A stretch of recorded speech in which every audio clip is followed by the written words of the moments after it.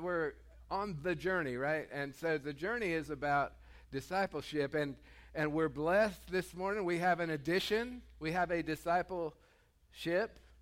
There's still no stormtroopers. Where's Lane? You still haven't found them? No? All right. You only have the heads. Yeah, I don't know. I have no response to that. But we also have from Noah, he painted, it's a heavy medium that he used. He painted discipleship on a concrete block, and that's beautiful, man. That's awesome. Well done.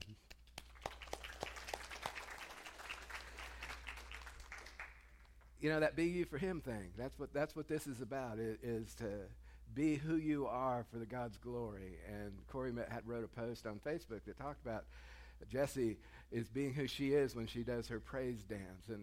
And Lane, although we're still waiting on stormtroopers, you know, that's a Lego ship. Lane built that. You know, it's a Lego ship. And be who you are and bring your giftedness to the table, but offer it to God. And that's what discipleship is about. So the challenge is still out there. We've got more room. In fact, we got tables all over the place. I'd love to have lots of examples of what discipleship is. Tap into your creative side and go with it. This week we're going to be looking at Paul's story, and the Grow Groups are going to be looking a little deeper than what I'm going to do this morning, but I did want to start with Acts chapter 26, verse 1. Then Agrippa said to Paul, "You may speak in your defense." See, Paul had been accused by the Jewish leaders, and so he was going to defend the hope that he has in Christ. So Paul, gesturing with his hand, started out his defense. "I am fortunate, King Agrippa, that you are the one hearing my defense today against all these accusations made by the Jewish leaders. For I know you are an expert on all Jewish customs and controversies. Now please listen to me patiently." And just to remember, as we look at where we've been, a few weeks ago we looked at the story of the woman at the well. I know it's up there this time. If you were here last week, you know that I challenged the congregation to remember what was on the slide. They did great, by the way. They were able to read it perfectly. But this is what the woman Jesus meets the woman at the well, right? And then she shares that story. God moved, others came, and lives are changed forever. But if she doesn't share her story, none of that stuff happened. She had an encounter with Jesus, and she couldn't keep it to herself, and out of that, a city was changed. Last week, we looked at 1 Peter chapter 3, and in that, it talks about to always be prepared to share with anyone the hope you have in Christ. And that's a challenge for us, to always be prepared, but to do so with gentleness and respect. And I love that in this passage this morning, because Paul he's very respectful to King Agrippa in how he presents the story that he's going to start with. So the Jewish leaders had accused Paul of violating, and he had, because he was preaching Jesus, and they were unhappy about it, so they tell the king what he's doing. And they're upset with him, and they bring him before King Agrippa. Now, the Grow Group, as I mentioned, the Grow Group's going to cover this Acts chapter 26 in better detail, so I hope you're in a group. If not, fill out a Connect card. We've got more leaders that we can start more groups going forward. But I'm not going to go through the whole story in detail this morning, but I do want to use it as an example and make a point beyond merely telling the story. I think that's critical to our growth as Christians. So Paul opens his conversation with King Agrippa, right, by addressing him with respect. And you're the guy. I'm so glad that I'm in front of you. You're the guy that really, you're going to be able to understand this story, and you're going to be able to hear what I have to say. And he asks for patience at the end of the first 3 verses as he begins to walk through his history. Now, Paul was raised in the church. Anybody in here been raised in the church? You know, most of us. A lot of us were raised in the church. Now, there's great things about that, but like for Paul was really sure of himself. He knew what Scripture said. He was raised, as he would say, I'm a Pharisee of the Pharisees. He was raised in a way that he understood Scripture, he understood the Bible, he understood the traditional way that it was interpreted, and that's where he was. As a person who had grown up in the church, he was very sure, I've got this right. I've got this right. The problem was, God had something else to teach. See, Paul was zealous in his pursuit of Christians. As Paul puts it, he voted to kill Christians, and he also would bring them before the Jewish leadership, and force them to renounce Jesus. That doesn't get as much play, but in church. But he would do both. It wasn't just that he would have them stoned. He would put them in a position where, okay, you're going to die or you're going to renounce your faith. What are you going to do? This is who Paul was. He was a zealot, great zeal for God. His conversion moment is one that's really famous in the church. It's the road to Damascus, and he's traveling in pursuit of Christians, because that's what he was doing at that point. He was out to go get some more Christians and either have them put to death or renounce their faith in Christ. And suddenly a light and a voice that only he could understand asked him, "What are you doing, Paul? Why are you persecuting me?" And he said, "Who are you?" Because he had no idea, right? He's raised in the church, but he had no idea who Jesus was. Isn't that interesting? I am Jesus, whom you're persecuting. And it transformed everything for him in that moment. Some of us have that, not very many, but everything changed for him. Now he became a follower of Christ, and all of that zeal that he had put into persecuting Christians now moved into building up the body of Christ. Except, how do you think the Christians thought about? What do you think they thought about Paul? You're lying. Another trick. Trying to get in here so you can put more of us to death. I don't believe you. And that would make sense, right? Because this is, over here, we've got somebody who's adamantly opposed to Christianity, and over here we've got somebody who would become the apostle to the Gentiles. But Paul, there's a couple of things in this that I think are important for us. For Paul, it took perseverance. He couldn't just give up. Thank God he didn't just give up. Time, obedience, and faith. And then he was able to move into the Christian community and become this apostle to the Gentiles that he became, and a primary writer for us in the New Testament. This morning I want to take a look at verses 21 through 24. It doesn't get a lot of attention, but in fact there's one verse in here in particular but I need the whole thing for context. Some Jews arrested me in the temple. This is Paul telling Agrippa his story. Some Jews arrested me in the temple for preaching this, and they tried to kill me. But God has protected me right up to this present time, so I can testify to everyone, from the least to the greatest. I teach nothing except what the prophets and Moses said would happen, that the Messiah would suffer and be the first to rise from the dead. See, the Jews were waiting for a conquering king. They wanted to be freed from Roman rule. So they were waiting on this conquering king to come and set them free. And what they got was someone who died for them. And so Paul, being who he was, undoubtedly went back to Isaiah and went back to Scripture and went, okay, I missed something. So let me go figure out what that is. And he discovered the suffering servant passages. And then he began to understand who Jesus is, and that he did, in fact, come to be the Messiah. It just wasn't what the church people thought. That the Messiah would suffer and be the first to rise from the dead, and in this way announce God's light to Jews and Gentiles alike. Think about that. I've said this before, but it's just astounding. For Paul, raised as Pharisee of the Pharisees, for them there were two kinds of people. Remember who they are? Jews Gentiles, chosen, unchosen, us, them. To announce God's light to Jews and Gentiles alike is unfathomable, not done. And yet it's Paul's message. Thank God for that message. Thank God for the messenger. But this is astounding. Suddenly Festus shouted, and this is a verse we'll spend some time with. Paul, you're insane. Too much study has made you crazy. You're crazy, Paul. What in the world is wrong with you? Paul went from being the persecutor to being the persecuted. Paul had a strong understanding of Scripture because he spent time with it. This enabled him to engage in all walks of life.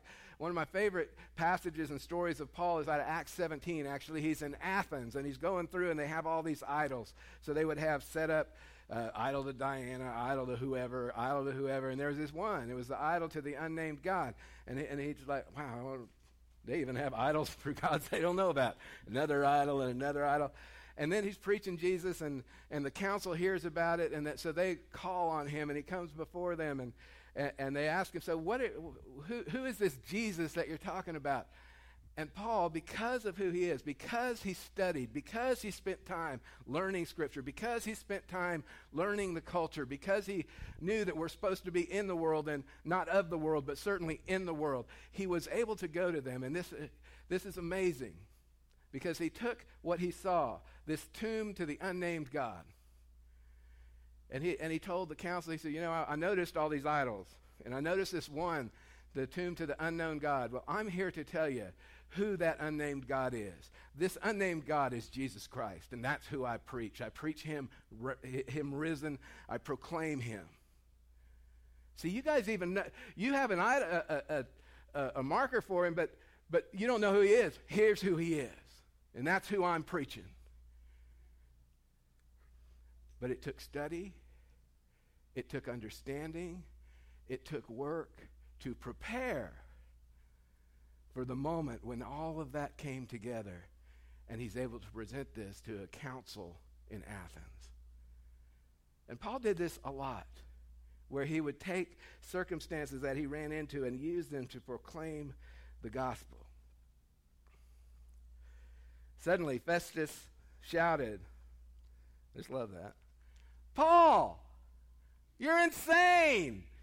It doesn't say, you have to shout it, right? Say it with me. I mean, it's not like it. And suddenly Festus said, he shouted, Paul, you're insane. Your great learning is driving me crazy. You're crazy, Paul. You spend too much time in the Bible. Anybody ever told you that? Oh, are there spots on the carpet?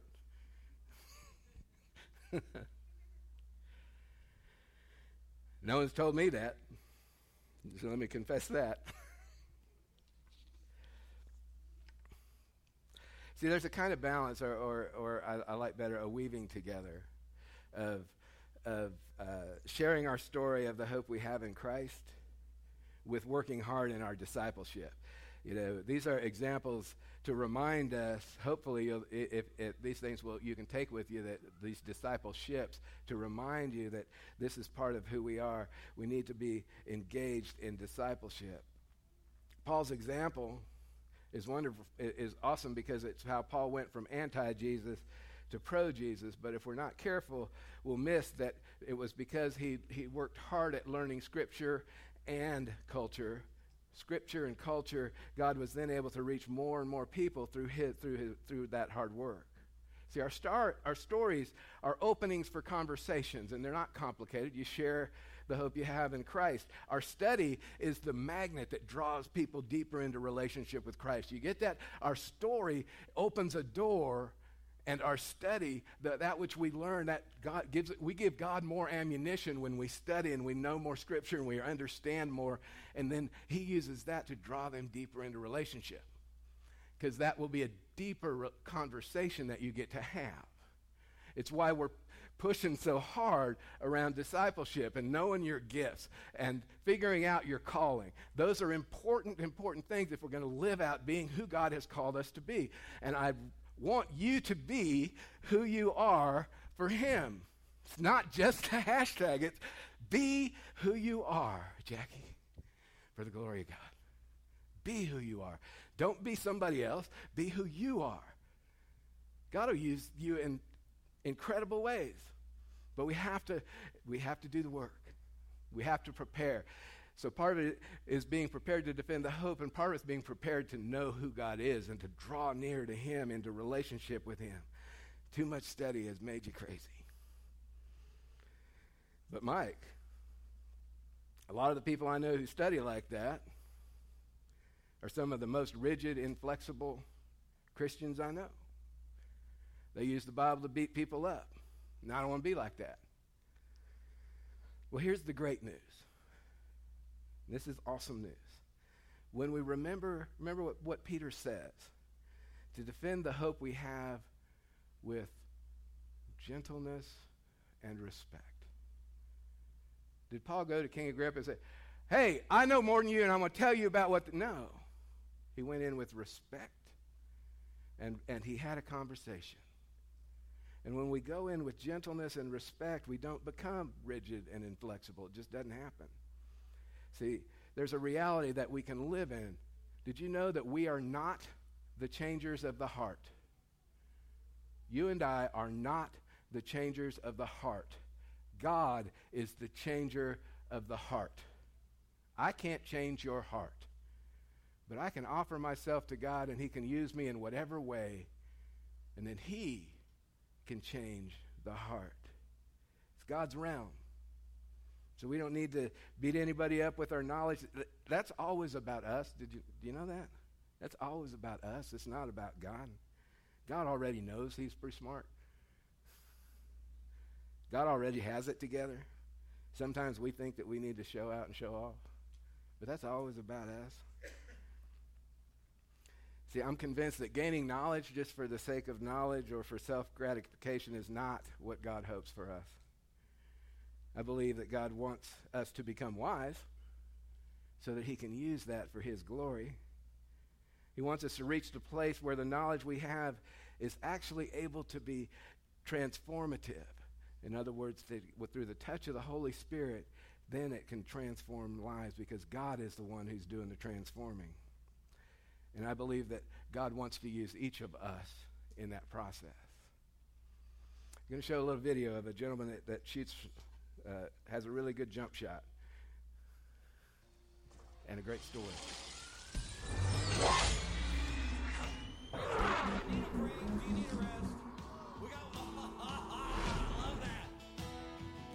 Song. I told 8:45 this morning. Moving before Steph Curry with another three. This is in transition with the defender right in your. We're playing two things at once, and we don't know where the other, one of them's hidden. So let me tell you what this is. It's Steph Curry. Steph was born and raised in a family that was a Christian family, and he's always been a believer, and that he plays that out. If you watch him at the end when he makes a shot. He'll do this. It's the way that he gives glory to God in every game, every basketball game that he plays. He gives glory to God because he wants people to know about his faith. Now, he was always raised in the church, always knew God. But he was in church one day, and they told him, and this is true, so for our young folks and young people, he shares that the pastor said that your parents' faith is not enough, that you have to make the decision for yourself. And there will come a point when that's true, when you have to make that decision for yourself. And for him, it led to wanting to proclaim and share God in the NBA. And he does so very well. See, some of us have a story like Paul, where God did something really dramatic. You know, that's kind of my story. God did something dramatic as he brought me into recovery. But others have stories like Steph Curry, where God was always there. He was always a part of his life. And there's stories all in between. But what kind of story do you have? Because that's what we're talking about. What kind of story is your story? See, a simple act of pointing to the heavens to acknowledge God is a way that Steph Curry proclaims his faith. And he does it at a very public level. What's your witness to your faith? What is your witness to your faith? How would people know that you are a follower of Jesus Christ? This week in our Grow Groups, and you have one of these in your bulletin, group members are going to be challenged to write out their story. And so, whether you're in a Grow Group or not, I challenge you this week to write out your story. My life before I knew Jesus as Lord, how I came to know Jesus, and my life with Jesus. Keep it simple. Doesn't have to be long-winded. Sometimes words get in the way of our story. We want to know the heart. I had a guy who said sometimes you need an elevator story. You know what an elevator story is? You know, you got on the elevator at floor number 1, you're only going to floor number 5. You're going to have a conversation with somebody about your faith. What would it say? What would be your point? You know, you wouldn't go into great detail. You would talk about the core of your faith. And so next week, Caden Westbrook is going to share a piece of his testimony. Larry Talbert's going to share a piece of his testimony. And we'll have some time for others as well. Because we want to be prepared to defend the hope that we have in Christ. So that's next week. So you have that in your bulletin. If you don't, are there more back there, Bob? So there should be more back on the counter if we ran out. Preparation. You know, Paul wouldn't have been nearly the apostle to the Gentiles that he was if he wasn't prepared.